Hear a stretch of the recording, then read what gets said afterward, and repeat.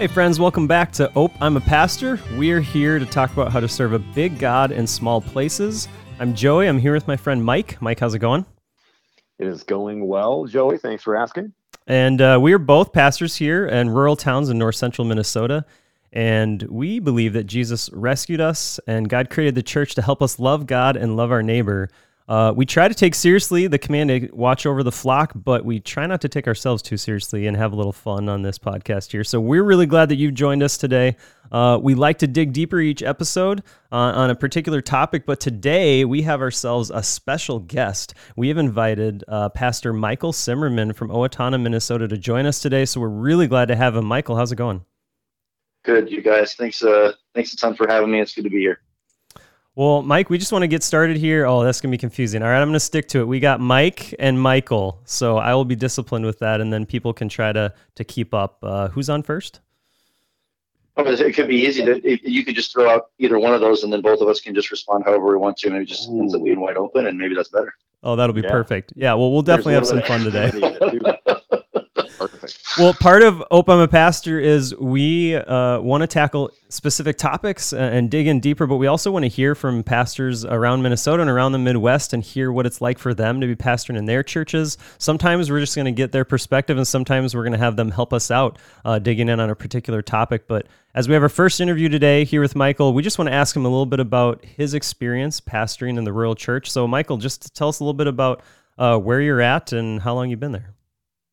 Yeah, I am pastor of Bethel Church in Owatonna, Minnesota, and I have been here in Owatonna since 2012. My first gig at a seminary when my wife and I, after being married for a whole 5 months, moved here for my first full-time church ministry gig. I started as the youth pastor here at Bethel for the first 4 years, and then stepped into the senior pastor role in 2016 and have been doing that ever since then. That's what I currently serve at now. I grew up in Iowa, so some Midwest background or familiarity there. One of the interesting things that I have found in my time in the Midwest is that every state makes fun of the state below them. So I only knew growing up in Iowa that we made fun of people from Missouri, but I had no idea that people in Minnesota made fun of people in Iowa. And then I actually spent a year in college in Missouri, which we won't go into, but down in Missouri, they make fun of people in Arkansas. So I don't know if it just gets easier the further you go to make fun of the people below you. But just a random fun little fact there, if you're wondering. The people above you usually make fun of you, and that's just kind of what happens. It's so true. I will say, I learned there's a line if you get far enough north in a state. So I moved, I grew up also in Owatonna, Minnesota, and I moved to Fergus Falls, and we're much further north in Minnesota. And one of the first Sundays I preached up here, I made a joke making fun of Iowa, and just crickets. And I was like, oh, you guys, that joke would have killed in southern Minnesota. Do you make fun of like southern Minnesota people then? Like, is that what you kind of have to do, or you guys? I've tested the waters with like the Dakotas and Wisconsin. It just doesn't work. You got to be closer to a border then. Maybe that's the key. Yeah. You can a little bit get away with North Dakota, but there's some affection here, so it just doesn't work. But that's maybe a good thing that culturally there's just love. So stick with that. Yep. Oh, man. That or we're going to find out we're going to have a bunch of listeners from Manitoba who are like, yeah, y'all from Minnesota are a bunch of idiots. You and your southern accent. Really? Oh, so that's great. On our last episode, we were talking about just kind of the different types of rural, because we're having this podcast to speak to rural pastors from all different types of towns, and there's the kind of town where you hold your breath and you drive all the way through, but there's also people identify as rural if they're just outside the suburbs. So, Micheal, what kind of rural is Owatonna?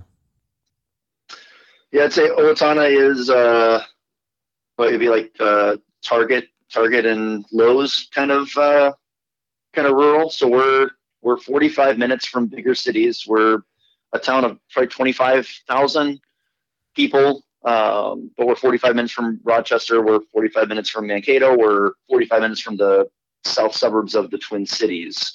So you can, and most people, a lot of people commute and do that kind of drive there, but there's enough here to survive on. I mean, my town in Iowa that I grew up in was like, hold your breath and get from one side to the other. So when we kind of looked at Owatonna and tried to figure out, moving here, what's it like? Man, we saw, there's a Target and a Starbucks here. Like we can survive forever. This is like fancy schmancy stuff for us, but still one high school. So has a, still kind of that small rural town feel where everybody goes to football games on Friday nights and you hear about the basketball team makes the state tournament and we're doing parades and those kinds of things too. So it's kind of a fun balance where you can enjoy some of the cooler things of some of the more rural communities, but you don't feel like, man, we got to drive an hour for resources and make sure that we have our grocery list really down pat because no one's going anywhere for like the next week or something. It's been a kind of a fun little balance of that. So that's my context a little bit in Owatonna. Yeah. And Joey, you probably know more. You grew up here, so you yeah, true. I know it's a little interesting. Yeah, tell me about Owatonna, Micheal. This place that I grew up in, went to high school. I went to those Friday night football games. Right. But no, I think that's a very accurate description. And, you mentioned the grocery store thing. Is this true for you guys? Whenever we have a snowstorm coming, everyone runs out to the store like they're not going to be able to get there for a week, and I don't get it. Mm-hmm. Does that happen there too? Dude, yeah, we got 4 grocery stores and they're packed in a snowstorm, and you're like, y'all, this is northern Minnesota. Like everyone has 4-wheel drive, and the streets get plowed within 24 hours, but the stores are packed the day before a storm. Yep. Okay, just checking. They're not just crazy you're here. not Okay, alone on that. okay, all right. No. Micheal, what do you appreciate about being a rural pastor? Yeah, that's a good question. Probably one of the first things that comes to my mind there is I think I appreciate just the familiarity of culture here. Growing up in Iowa, growing up in southern Iowa isn't a ton different than growing up in southern Minnesota, although jokingly, I tell the story when we were candidating here, I was trying to ask people like, what is it like? And the weather was one of the things I was most concerned about.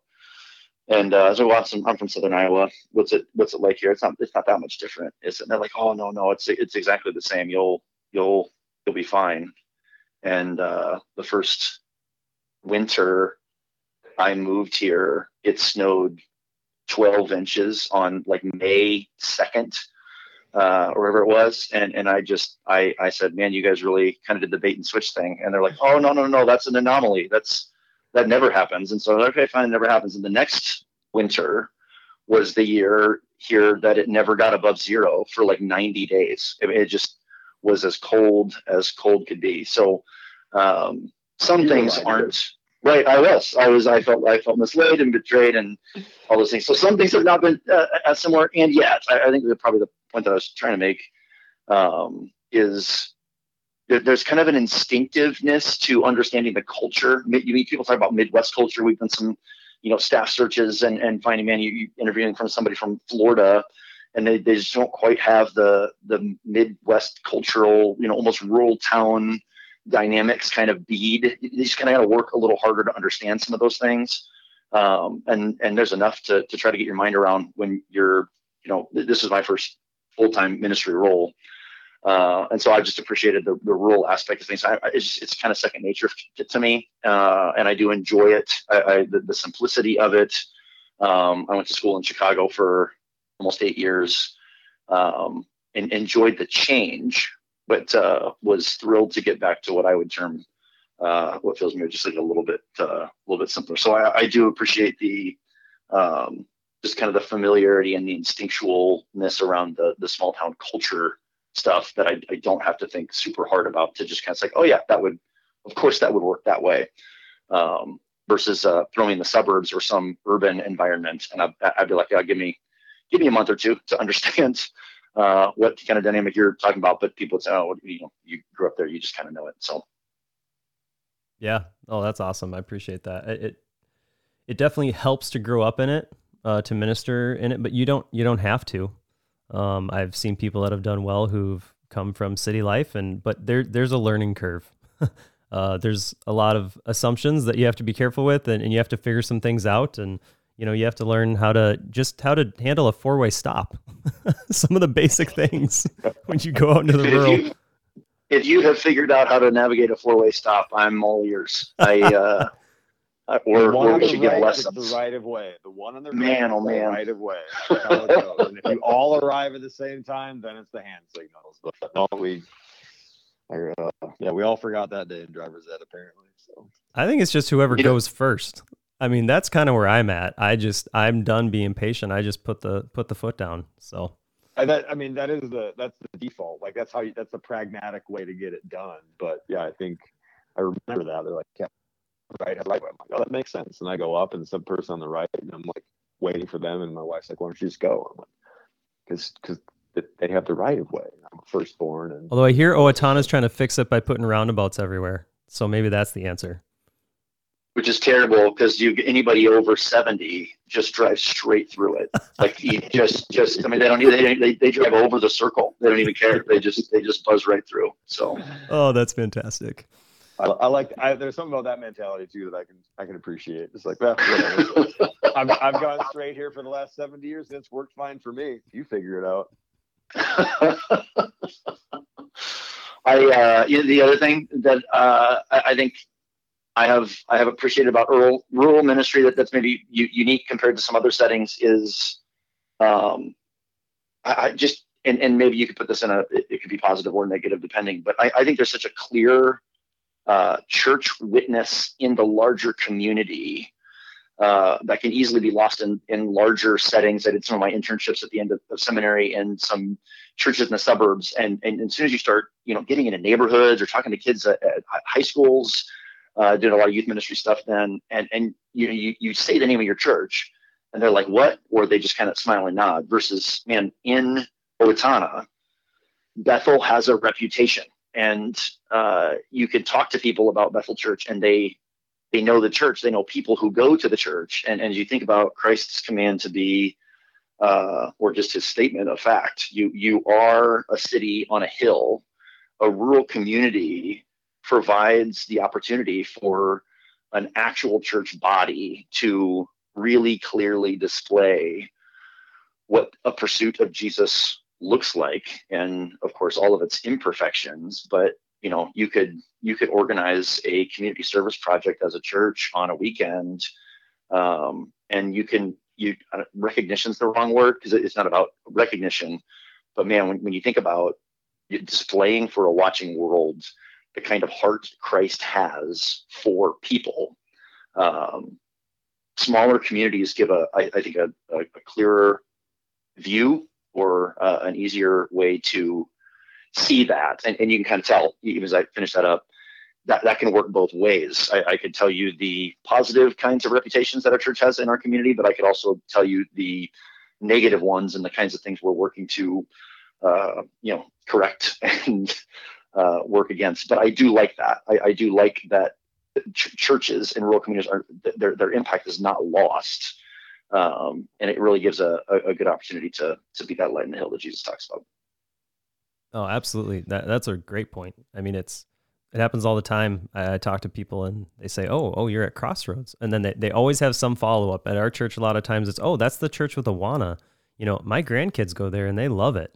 And then it leads to them saying, thank you so much, for providing this ministry. And then you have a conversation. You can easily get to the gospel from there. And it's fun to have that reputation and that opportunity to be known. Well, and I was talking to a mentor of mine the other day, and I'd be interested in, we can sidetrack this or whatever you guys want to do with it, but I kind of asked him the question because he's a director at a conference and so talks with a lot of church pastors. And I just said, what are you seeing, some of the changes past COVID? You know what I mean? Like some of the more cultural changes, and then what does the church need to do to adjust to that and to make sure that we're still reaching people in the world that we currently exist in now? And kind of without flinching, he just said, we're post-Christian. Maybe we were before COVID, but we certainly are now, which means you just are never going to talk to someone who doesn't go to church and not have them have some amount of negative baggage that they've already associated with pastors. Pastors are creepy. Pastors are, constantly, doing terrible things, or church people are this, or my experience has been that. So, his deal is, man, we've got to just start serving. We've got to be loving. We've got to be showing that we are different than what those stereotypes, and certainly in the negative ways, are. And so even as I was kind of connecting some of those dots on my mind, that there's good opportunity to do that in maybe some ways that could really, really practically speed that up when your community's smaller and you got a chance just to say, hey, this is who we are, and people can see that a lot clearer. But man, he kind of talked about that post-Christian idea, and you don't go to church, you've got some negative baggage about church, and that's a hurdle. We got to help people over. And I think the opportunity to serve a community in a really visible way is a great way to start. Oh, that's so true. And this is probably a whole other podcast episode, but a lot of people's, deconstruction stories, whatever you want to call it, that I've heard recently, they do involve, this is what a church did to me or a pastor did. And so you're right. There's definitely that reputation or that experience. We're post-Christian, but it doesn't mean they haven't had an interaction with the church. Yes, so. And again, I think if you're in the suburbs and you're like, oh, a church is doing this, right? I've got my baggage, but church is serving. Someone's like, oh, I guess a church is doing something, versus a smaller community, and you're doing something. You're like, wait, where are you guys from, right? And now all of a sudden, I've got names and faces and somewhere I've heard of that might be doing something a little different than what my stereotypes are. And I think that on-ramp just stretches a little further to maybe help people come on up and to do that, to find you, to get plugged in, to ask questions, whatever that would look like. Yeah.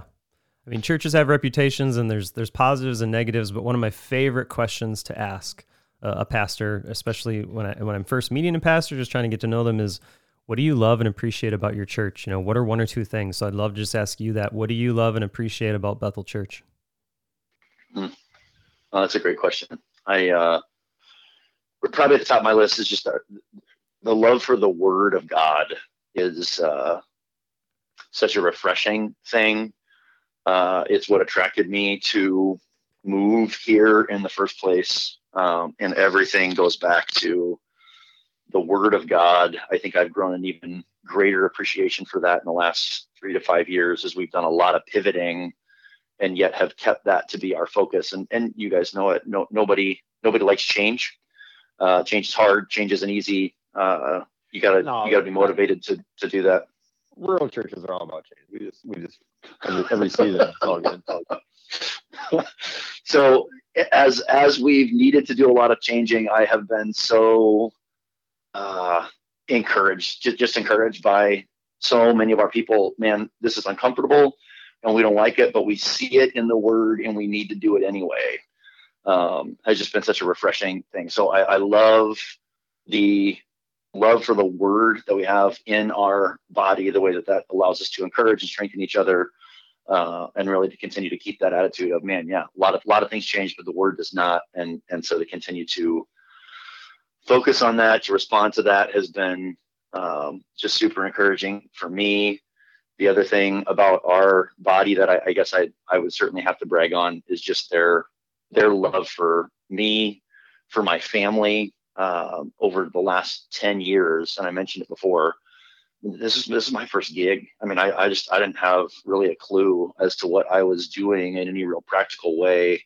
And yet this has been family for us. We've had 2 kids here, and they throw us showers and they babysit them, and now we train them up in children's ministry classes, and it's just been incredibly rich. And I've been so thankful for the grace and even the willingness to say hard things. Hey man, that was a dumb move. Probably shouldn't do that again.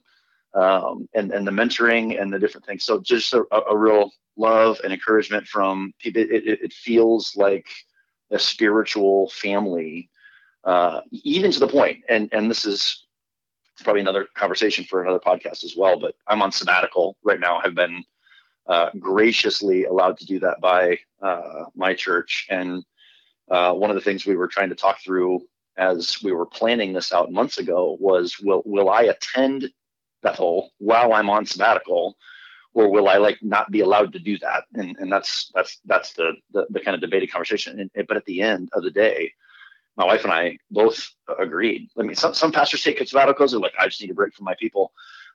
We were so not there, and I cannot imagine not being able to gather with our spiritual family for the entirety of my sabbatical. So we kind of joke, we're going to attend church and have been attending church this summer, kind of like everybody in Minnesota. It's like, well, it's supposed to be a nice weekend. Let's go up north, or let's do those kinds of things. So we do not go every week like I would if I was not on sabbatical, but we love the church family here, love the richness of being a part of that spiritual body, and have been so thankful for a church that's small enough where you can be known and loved. And certainly we felt that here at Bethel and Owatonna. I just love the vision that, like, just kind of the picture, that you've painted about, church and just rural, the opportunities that we have ministering in more rural contexts of that that kind of familial unity, and redeeming what that looks like, as well as, you talked about like the change that's happening in culture, and that, while we in our communities can be a little bit averse to change, there's also a piece that we get to be a constant. And so I love like hearing your people going, I see it, and I don't agree with it necessarily, but I know that if it's in the word, that is unchanging, and that is where I'm rooted and grounded. And so if it says it, I'm going to do it. And like, what a refreshment that is to our society, and to those around that kind of looking in, just going, hey, I know what I'm going to get when I'm with these people, because it's going to be consistent with this book and what's, and who Jesus is. So I love that. I'm glad that's something that's going on in your church. And I think it's such a great picture for like what we can be shooting for, and what's available to us and to our people. Amen. Well, I mean, you lose everything, don't you? I mean, if you're, the change gurus would say, before you can get people to change with you, you've got to have some baseline of commonality. Like, hey, we all agree that this foundational thing is important, and if that's the case, here, let's move, from A to B together. If your conviction around the Word of God begins to erode, man, how do you do anything at that point? Your compass is broke, and everything becomes more challenging, and you're tossed to and fro by every wind and change of doctrine. And sadly, a lot of it's happening, obviously, in a lot of churches, and it's happened throughout history. But the Word of God is such a crucial piece. Can't go without it, obviously. Word. And the Amen. Word. Amen to myself. Yeah. It's so encouraging to hear that those are the things you love about your church, and just to hear that there's a church body out there right now that loves the Word that much, and loves and cares for their pastor and their family, because this is a season in the last few years where many people are stepping out of ministry and walking away, and there's a lot of burnout, there's a lot of frustration, and some of that is on the pastors and how they're approaching it and choices they're making, and some of the challenge there is how pastors are cared for by their congregations. And so it's encouraging to hear that you're having such an incredible experience, and that you want to be there during your sabbatical on Sunday is a real testament. I've known a lot of pastors that have gone on sabbatical, and most of them do not choose to be there on Sunday during that time. And so I think that's an awesome testament to your congregation and how they're loving you. Amen. No, amen. And there's not a right or wrong. In saying that the way that I did, I mean, like, I'm more spiritual and healthy because I really want to be around, even though I don't have to be around. There's going to depend on the situation, obviously. But no, you're right. It's a testament to just the love they have, for sure. So. Well, and one of the things that you mentioned when you were sharing in there was just, this is the first place you've been, and they loved you through, the early days. I remember I was there for your first sermon you preached at Bethel, and it was good for a first sermon. We've all been there. I still remember a particular story that you shared. Joey, nice caveat. Yep. Still remember a particular story you shared that day that I won't share again here, because it was just like, that's interesting. Don't know if I would have gone there, but Not that I'm speaking from a place of expertise. It's just funny to look back on beginnings.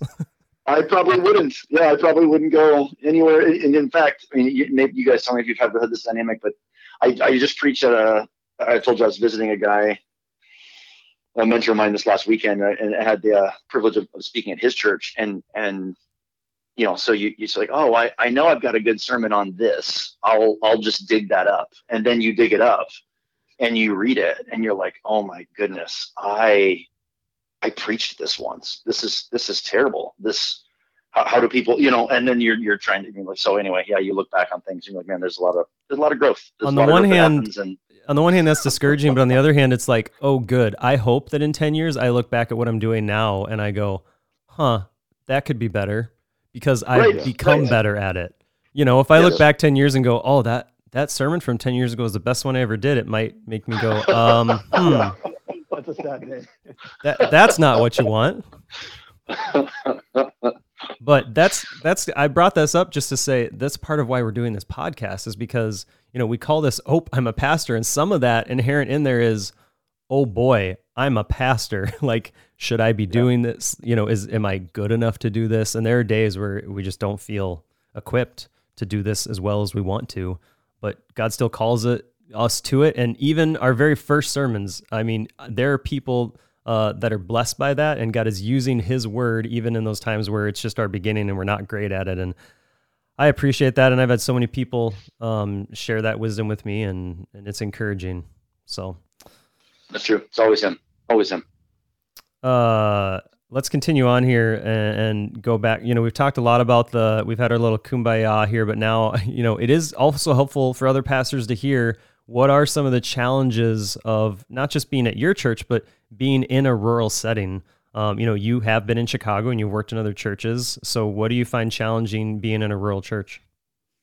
Well, I mentioned it before. I think as much as Christ likeness can be reflected and work in your favor in a surrounding community, there's the shadow side of that where, oh yeah, that you're the country club church, or you're that church where however many years ago this sort of thing happened, or my family had this experience there, or any of those things that way. So that could be a challenge in a small community to overcome. Reputation certainly is a part of it.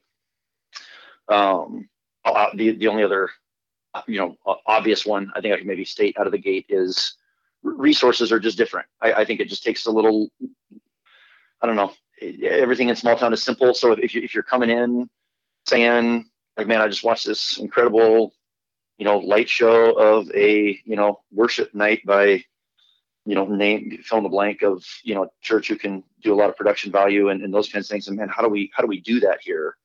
The answer is you can't. There's just not quite the resources and a smaller setting as others have, and that's not something to apologize for. But I think it takes just a level of creativity. Sometimes even, and we don't have this. I told you we're kind of Target Lowe's rural, and I even have on my staff team a full-time. He's part-time worship and part-time building and grounds, which I've never heard of that combination in a pastor either. But he's got that gift. He's incredible musically, and he spent 10 to 15 years as a building contractor. And one of the things we say, given our rural context, is everyone wears at least two hats. We don't have that luxury of, this is all you have to do, because we've got 25 pastors and you can just focus on this one area of specialty. But where I was going with that is some churches are so rural, you need to get creative in terms of like finding people who can lead worship on a week-to-week basis, just so that people can follow along and not be distracted. So when you're I think in a rural context, it's a little smaller, and there's some creativity needed at times to be able to do some of the even just week-to-week stuff of gathering and singing. We talk about sabbatical right now, so pulpit fill. Who you find to preach in a way that obviously the Lord is going to empower, but you want to be able to follow them. You want to be able to know what they're saying. They got to have a point at the end that's easy to walk away with. So I think creativity can be needed. Kind of on a similar note, and Joey, I know you guys are kind of in this realm right now as well. We've tried to make a couple of hires in the last couple of years, join the club, right, of however many churches that are looking for pastors. And sometimes it feels hard to compete, so we're 45 minutes to an hour south of the Twin Cities, where, your people are always looking at more than one church. So, we just hired a youth and online engagement guy, phenomenal fit for us. But, in the context of talking and searching and, giving people a taste of who we are, what you understand at the same time is, okay, I could do the 5 things that Micheal says I have to do if I, jump in at Bethel Owatonna, or I could just have this one focus at this other church in the suburbs, and and they got more than Target up there. They got a lot of things, and so in some ways, odd ways, and this is probably a worldly way of looking at it. It feels like you're kind of competing in ways that you just, hey, you gotta feel called here. You gotta know that it's the call of God on your life to want to stay, because there's a lot of things we can't offer that a lot of larger churches and some more urban areas certainly could. So anyway, that's a couple on top of my head. But that luxury of generalist to specialist, I think, kind of plays as well. The smaller your context, the more you need people to wear more than one hat, and that, I think, can be challenging in a rural setting. And again, creativity is the word I'll continue to use, because when we were looking for a worship guy, we did not think we were looking for a worship and grounds guy, but that's who we got. And when you realize, okay, this is where that giftedness lies. Let's put that together. But now you've got 4 other areas that you need to figure out how to kind of get covered, whether you do that in a staff way, or more often, if you're rural, you're trying to figure that out in a volunteer kind of way. And so then you start to think through, how do you train volunteers? How do you do good leadership development with unpaid people? And that can be, challenge is maybe a strong word, but certainly it just takes energy. It takes energy, takes attention, and a good focus there as well. Worship and grounds is so unique. Does his job description just say "get her done"? You know what? And that it should, and that is so the kind of guy is. You just hey, we need. I don't know how it's going to happen, man, but we need this, and he'll look at you and he'll be like, "Yep, on it," and it never fails. It happens. It happens. So blessed that way. But I had never really. I think in my mind, coming into the job, that'd be certainly one of the ways I've grown in the last 6 years, certainly since jumping into the senior pastor role. I think I had some preconceived categories of what pastors a church could get, right? You've got an adult ministry role, and you've got a youth role, and you've got a children's role, and you got a worship role. And how are you going to find, someone who fits that role? And I have just totally let that go and just, okay, here are the needs. Here are the people we have. How are these people gifted, and how do we, even sometimes shift those things around? Switching hats and working those things. But I've loved that kind of freedom to be flexible and saying, hey, God's gifted everybody uniquely, and we want to make sure that we're not trying to put a square peg in a round hole. If you're round, let's put you in a place that you fit. So. I love that prayer too, of like, all right, Lord, here are the needs, here are the people. You've given us the tools that we need to be that city on the hill. How do we do this? Oh, we're going to do it through a former contractor who can also play really great music. Oh, okay, yeah. Cool. Yeah, let's do that. That wasn't in the book in school, but here it is in the real world. So let's do it. Let's get it done. Yep, right on. I also appreciate it. You talked about the very real challenge, and I think it's true. I don't think it's just perception. When you're looking to hire in a place like Owatonna and you're comparing it to the suburbs, there are some things that make it less attractive. Yes, it's worldly, but it's also just how life is. But on the other hand, you said something, if you're going to come to Owatonna, you need to feel called to it. And that's true. I've experienced that too in hiring people here. But on the upside, if someone comes to you to work in your church and become a part of your church family, it's because God has really led them there and they feel called to it. Not that that's not true when someone goes to work in a church in a suburb or in a city, but I feel like there's this extra sense of you really need to feel called to this, and there's an upside to that. Yeah. Well, We have a couple more questions to get to. We don't want to go too long here, but I just wanted to ask a few more things here. It's fun to unpack what's going on in your church and your setting. So what is one thing that God has led your church towards or through in the last few years that has strengthened your church? Right now we're in a James. We just started for the summer. And, it says, take joy in trials. And we don't always want to do that, but God does use those trials to strengthen us. Yeah. Yeah. Well, and probably no one else is saying this, but COVID would be my answer to that. That's weird. Response, my God. Really? COVID? Huh. We've heard about It's that. a really unique thing. I don't know if anybody else in the world experienced that in the last 3 to 5 years, or the kind of impact that it had. But, Yeah, tell us what that's like. We don't really know. That's been big for you? That's a little bit of a challenge there. So trying to drill down from there. That's been the disruption that we've all been going through. And I tell you, I think, and I don't want to throw the word deconstruction around, but if I had to go through, if I went through a bit of a period of deconstructing, like what am I doing as a pastor of a rural congregation? It was certainly through COVID and asking the question, what makes a local church unique? What kinds of things should we be doing? This sounds a really basic question, but you can get lost in this in the week-to-week stuff, and COVID really brought it to the surface. If you can't go to church for a while, right? And you we kind of had to do that hiccup there in March, April of 2020, and you go online. And I think just to be very raw, the first thing I realized when we went online was you could find better content online than what our church is going to provide in the first few live streams that we attempted to do. I'm not the preacher that John Piper is, spoiler alert. So if you're online and you are trying to figure out just how to consume spiritual content, if that's all church has become for you, we don't need to exist as a church anymore. And so now you're really, as leaders, drilling down on that question.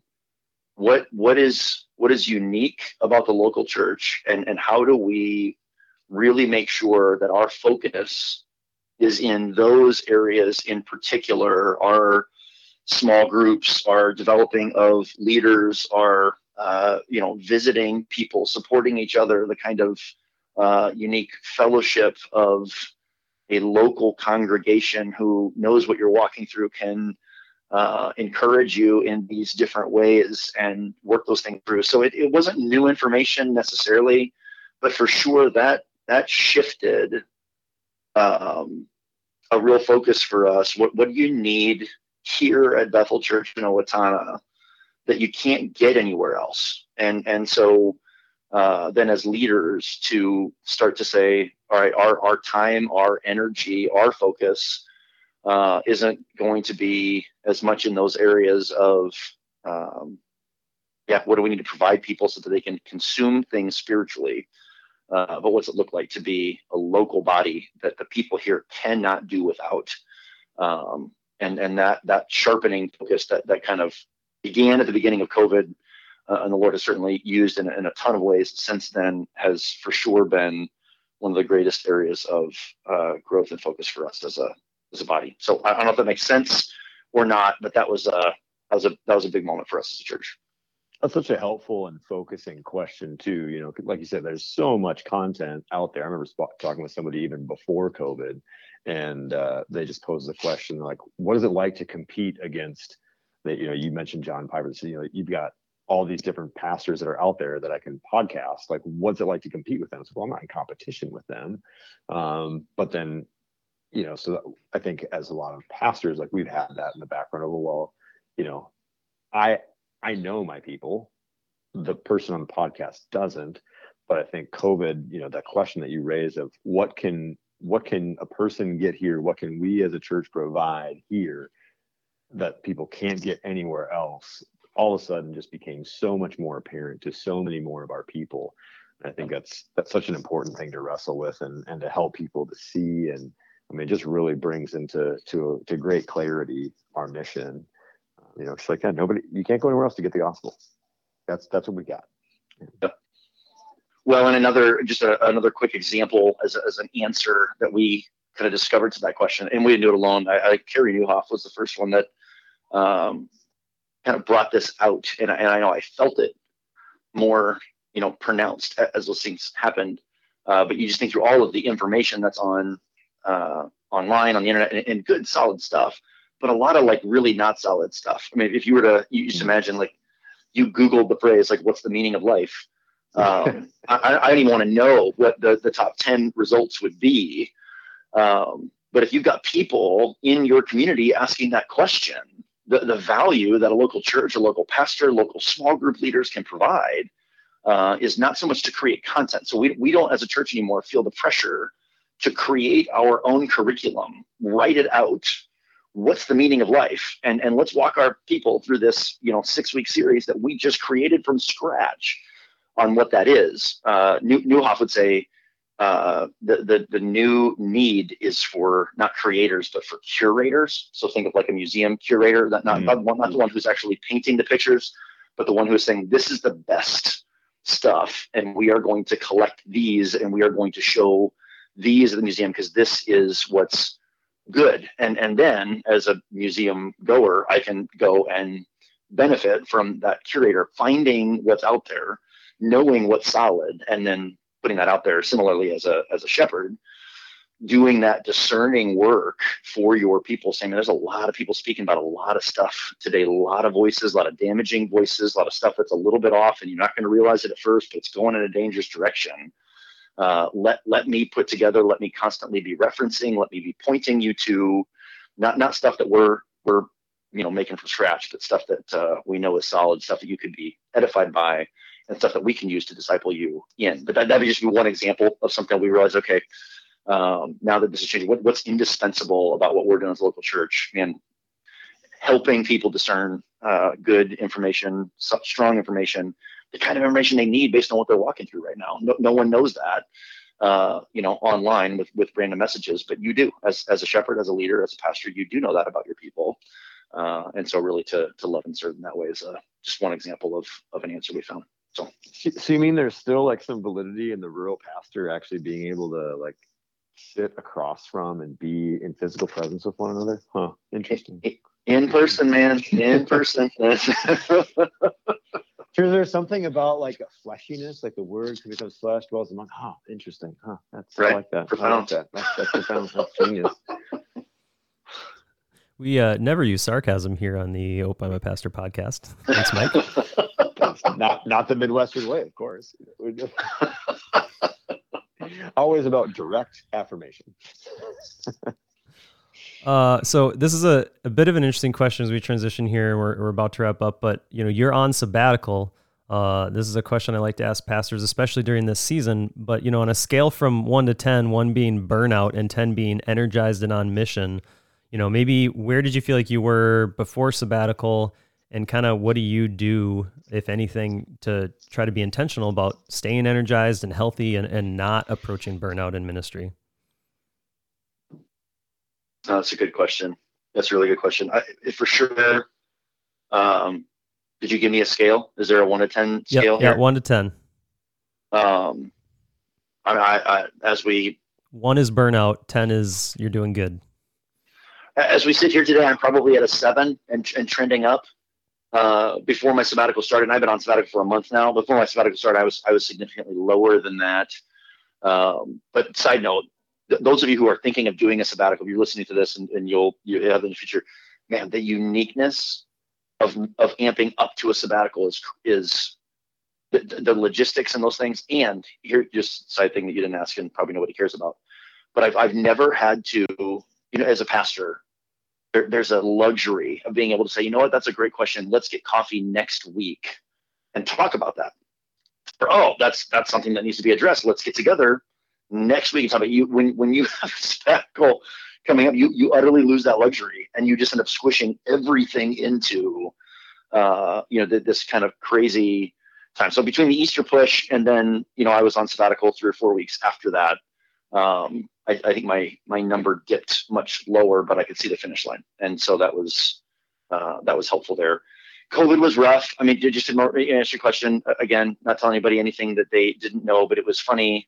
I don't know if you guys could relate with this. And Joey, you and I talked some through some of those early stages, but for the first time in all of my years, not more sarcasm, of ministry, the uniqueness of, man, when the race conversation began. So whenever the George Floyd thing happened, I was doing okay prior to that, but as soon as we started fighting about that on top of all of the COVID stuff, I for the first time experienced kind of getting up in the morning, getting around, and normally you want to start the day and you turn the key to the proverbial car, and the engine starts up and you're like, yeah, let's go do this thing. And something broke there where I went to turn the key one day and like nothing happened. And I was like, oh, that's new. I don't want to do this. And so kind of had to start grappling with, like, I think I'm on the edge of burnout here. I don't want to quit life. I don't, you know what I mean? I wasn't far down that hole, but I could see it. And so I kind of committed then. That was early summer of 2020. And I kind of said, and I talked to my elders and I just said, hey, my goal this summer is going to be to every week regain a slight amount of energy more than what I spend. So if you notice that I'm coming in a little later on Fridays because I got a round of golf in before I did that, or, you know what I mean, I'm out. I don't know. I don't run, but I wish I could say that I did. Healthy things, right? Healthier things to kind of just say, I can't duck out right now, but I think I can arrange my week in a way with my elders' permission to try to regain a little more. So by the time I get to the end of summer, which in rural communities, certainly in Minnesota, people are, leaving town. Summer's a little lighter, a little easier to back off a little bit. But if fall's coming, how do you regain energy over the next 3 months? And I found that to work. I found that to be helpful. And I would say by the time we hit fall of 2020, I felt like I felt like the car was starting again. I felt like I had fourth gear. I feel like I was missing that last gear, that fifth gear. I'm kind of regaining that now as I get a chance to really rest and kind of focus on the Lord in some unique ways here during sabbatical. But to kind of answer your question, what would you do to recover some of that? Honestly, summer of 2020 was about the time that I brought up to the elders, and I want the sabbatical. I think I've been here 10 years. Our policy says you can take one if you've been here for more than 5. And not because I think this is a good idea to say, hey, if you're taking a sabbatical, burn yourself out, then take a sabbatical, recover, and then burn yourself out again, and then take another sabbatical. I mean, that would be unhealthy. But to say, man, the world has changed so much. I think the overwhelmingness of, I don't quite have the instincts that I did to know how to, are we effectively reaching? I just need to step back. I need to get a clearer vision for the future. I think the way that's going to fill me is huge. So I don't want to just dive right into one, but let's get one on the calendar so that I can start to see that coming and be ready for that. I think that was one of the biggest things I did, both in the moment when I really felt my energy levels dip, and even looking to the future to say, I want to proactively think through how to get things going that way. And sabbatical is a total luxury. It's not a need. It's not deserved. You don't earn it after you've been. I mean, like, a lot of people just don't have that gift. But I think all of us, in whatever ministry context we're in, can talk to elders and can say, hey, here's where I'm at. What would it look like to get creative with where I am to regain what I know I need? So if that's a couple weeks in the summer when things are a little bit slower, to focus on a couple of different things. What that looks like, just encourage anybody, if you're feeling that dip, to say, hey, let's talk to the elders and let's get creative. It'd just be a good idea. I think we're all limping a little bit in one way or another, and so it's about trying to figure out how to recover that in some healthy ways. I love the just, yeah, how do I arrange? I love the phrase you use, how do I arrange my week with elders' permission? And I just love that like group interaction that we can have. I mean, some would call that discernment, right? I mean, just like inviting other people into that conversation so that it's less of a demand and more of a group decision that says, yeah, this is what's in line with what's best for everybody, not just those at the table, but the whole congregation. And yeah, I mean, just the humility that you have in that, that's super cool. Well, and right, all of us would rather have a conversation, and it's hard, but all of us would rather have the conversation early on to say, hey, I'm hurting a little bit.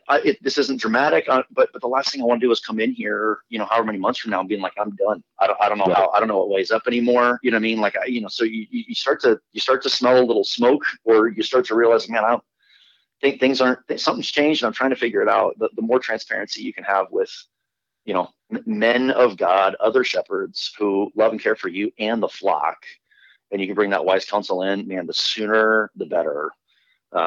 Nobody wants to be at the end of that road where you realize, man, I think it might be too late. And so the earlier you get that out there, the healthier that is. Well, I really appreciate this, Michael. You've given us a ton to think about and a really helpful perspective on rural ministry. And I think it's only fair. We got to question you for the last 45 minutes. Is there anything you want to ask us? Yeah, I would say,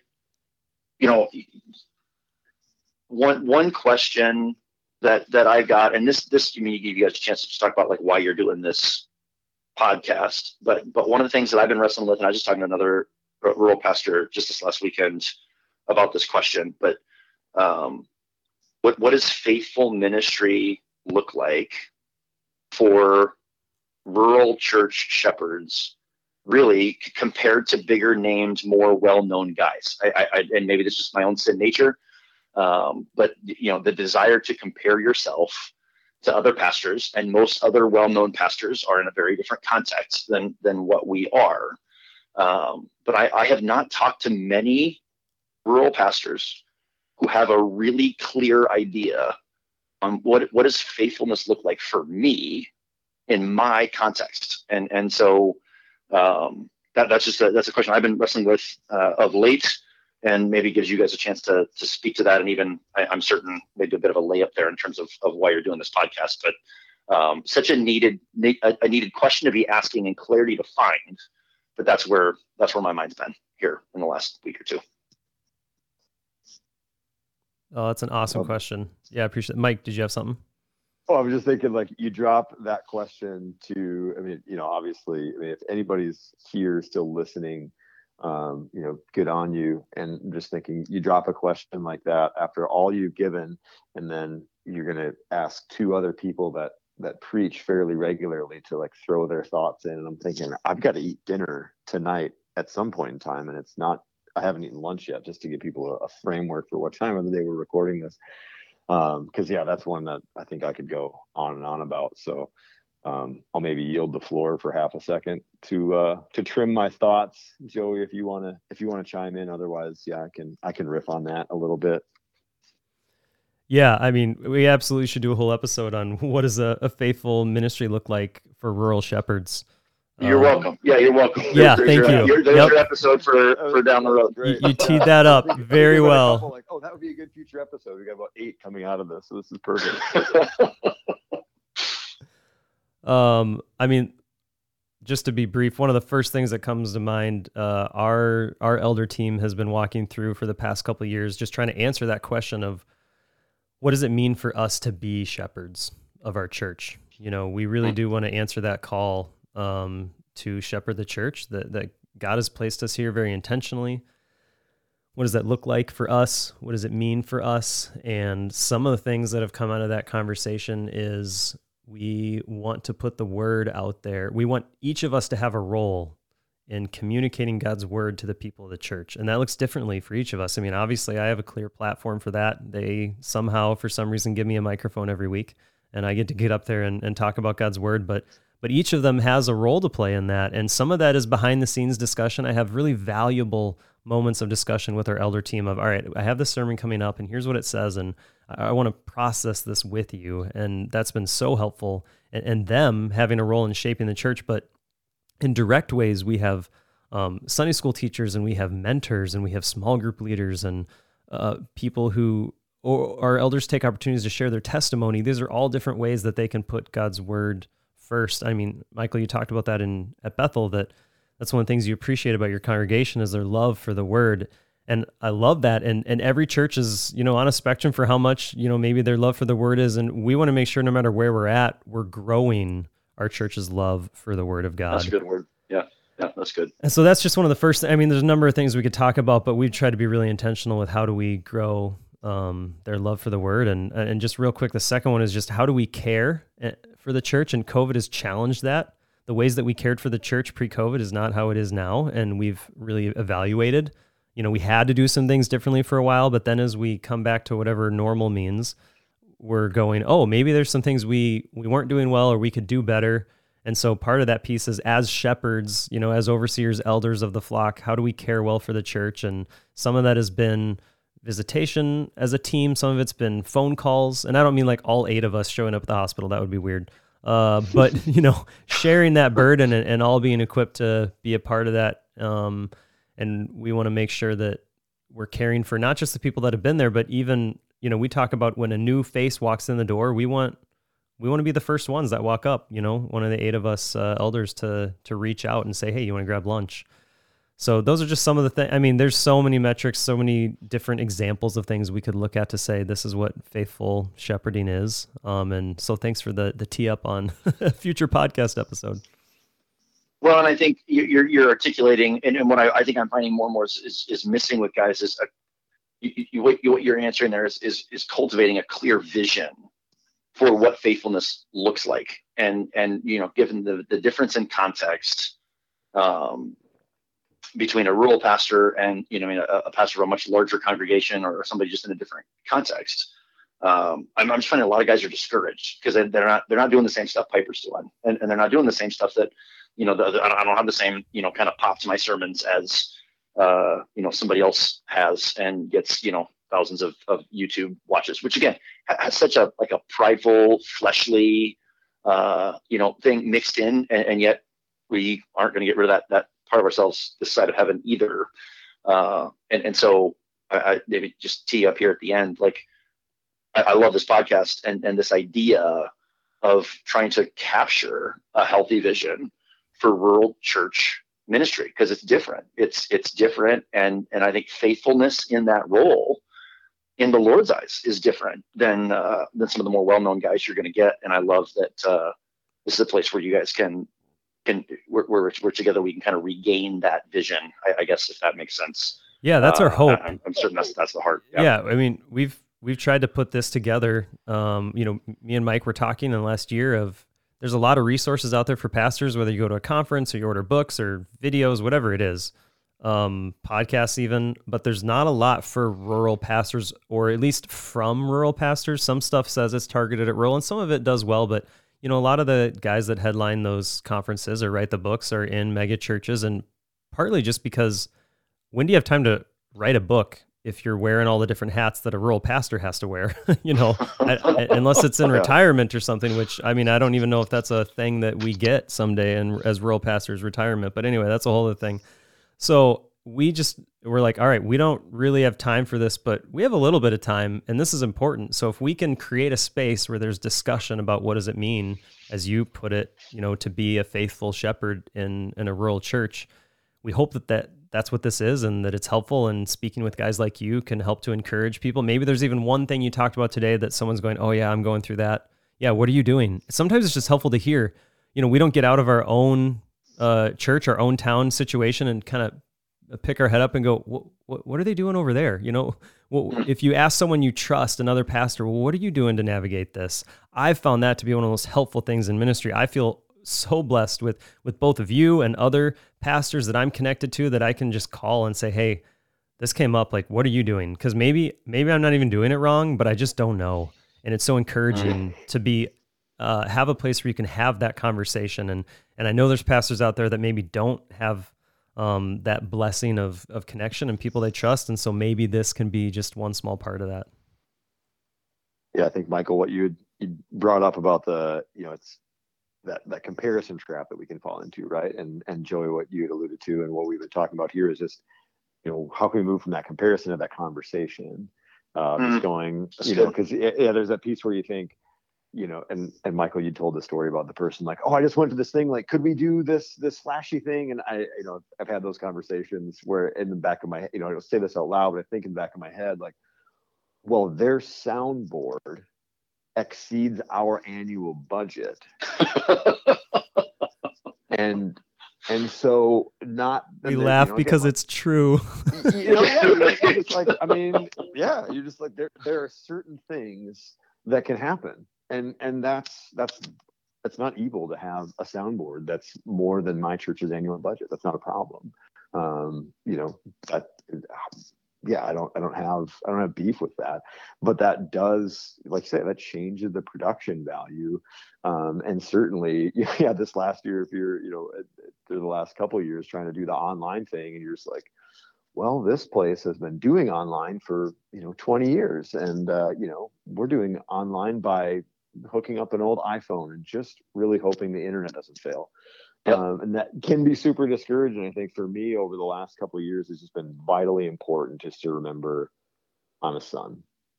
And first and foremost, my primary relationship, my primary identity is I'm a beloved son. I'm a child of God.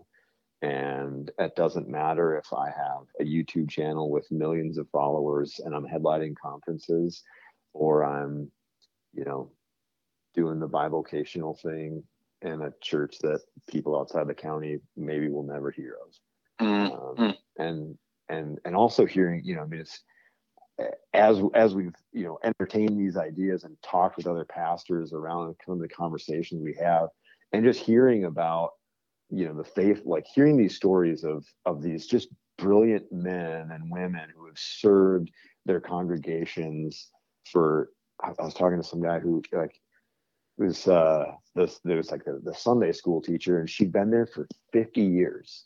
I was just like, yep, you win. Like, that's awesome. Unpaid, just in and out of season. And she's just like, yeah, I just don't know if I've like done anything. I was like, excuse me, what? Like, yeah, like you just moved me, like if nothing else. And just that deep appreciation for, recognition again of like the soul's tendency to be distracted by the temporal, but just to remember, like, we've been placed in our places in this moment for a purpose, and to be that city on the hill. And it's like, maybe I could go do something in a larger town or a smaller town or a different church or whatever, but the Lord's called me to where I'm at, and it's such a privilege and an honor to be there. And I do, to have why are we doing this podcast? It's like, I just think that, Michael, as you alluded to, I mean, the rural church is a city on a hill, the same way, the one is right downtown in whatever the metropolitan area that's closest to you is. It's all vitally important. So it's like, whether you're working in whether you drive a $100,000 car to the office, or you drive $1 million combine, or somewhere in between, or you drive an old pickup truck, like, it's just who we are as children of God is just so awesome, and such a privilege to be able to be a walking parable of Jesus, and to exude what it looks like to live in the kingdom of God is just awesome. So that's good. Well, Michael, we are so thankful for your time. Thank you for being here today, for sharing your thoughts, hearing your perspective on the rural church. If you're still out there, we're so glad that you're still with us. We're thankful for you. And we always want to close with a word of prayer for all of you who are listening or joining us in this community, in this discussion, because we know that it's challenging. We know that it's a joy and a blessing, and we want to be a blessing to you. So, Mike, do you want to take us out in prayer? Love to. Heavenly Father, we thank you for this time, this moment, this day that we live. So many other religions have sacred spaces, and you've even made time sacred. And so, Lord, may we not see our location or the moment as something that is passing and without meaning. But may we be aware of what you're doing in and through us in every moment. So Lord, we thank you for Michael and the work that he's doing in Owatonna, for Joey and what he's doing in Fergus. And we pray, Lord, that for all of the people who are listening to this, that they would be deeply encouraged, not by our words, but by you and what you've done. Our confidence is in your finished work, and we acknowledge the presence of your Spirit working in and through us. And so, Lord, would you help us to continue to be people that invite others to come and follow Jesus. Amen. Amen. Amen. Well, thanks for joining us, friends. We hope you'll join us next time, and have a great week. This is another episode of I'm a Pastor Now, where Mike and Joey talk about serving a big God in small places.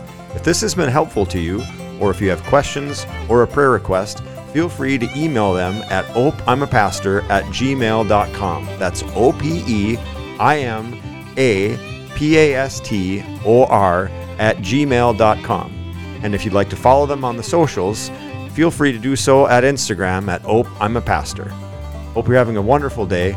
Shepherd well.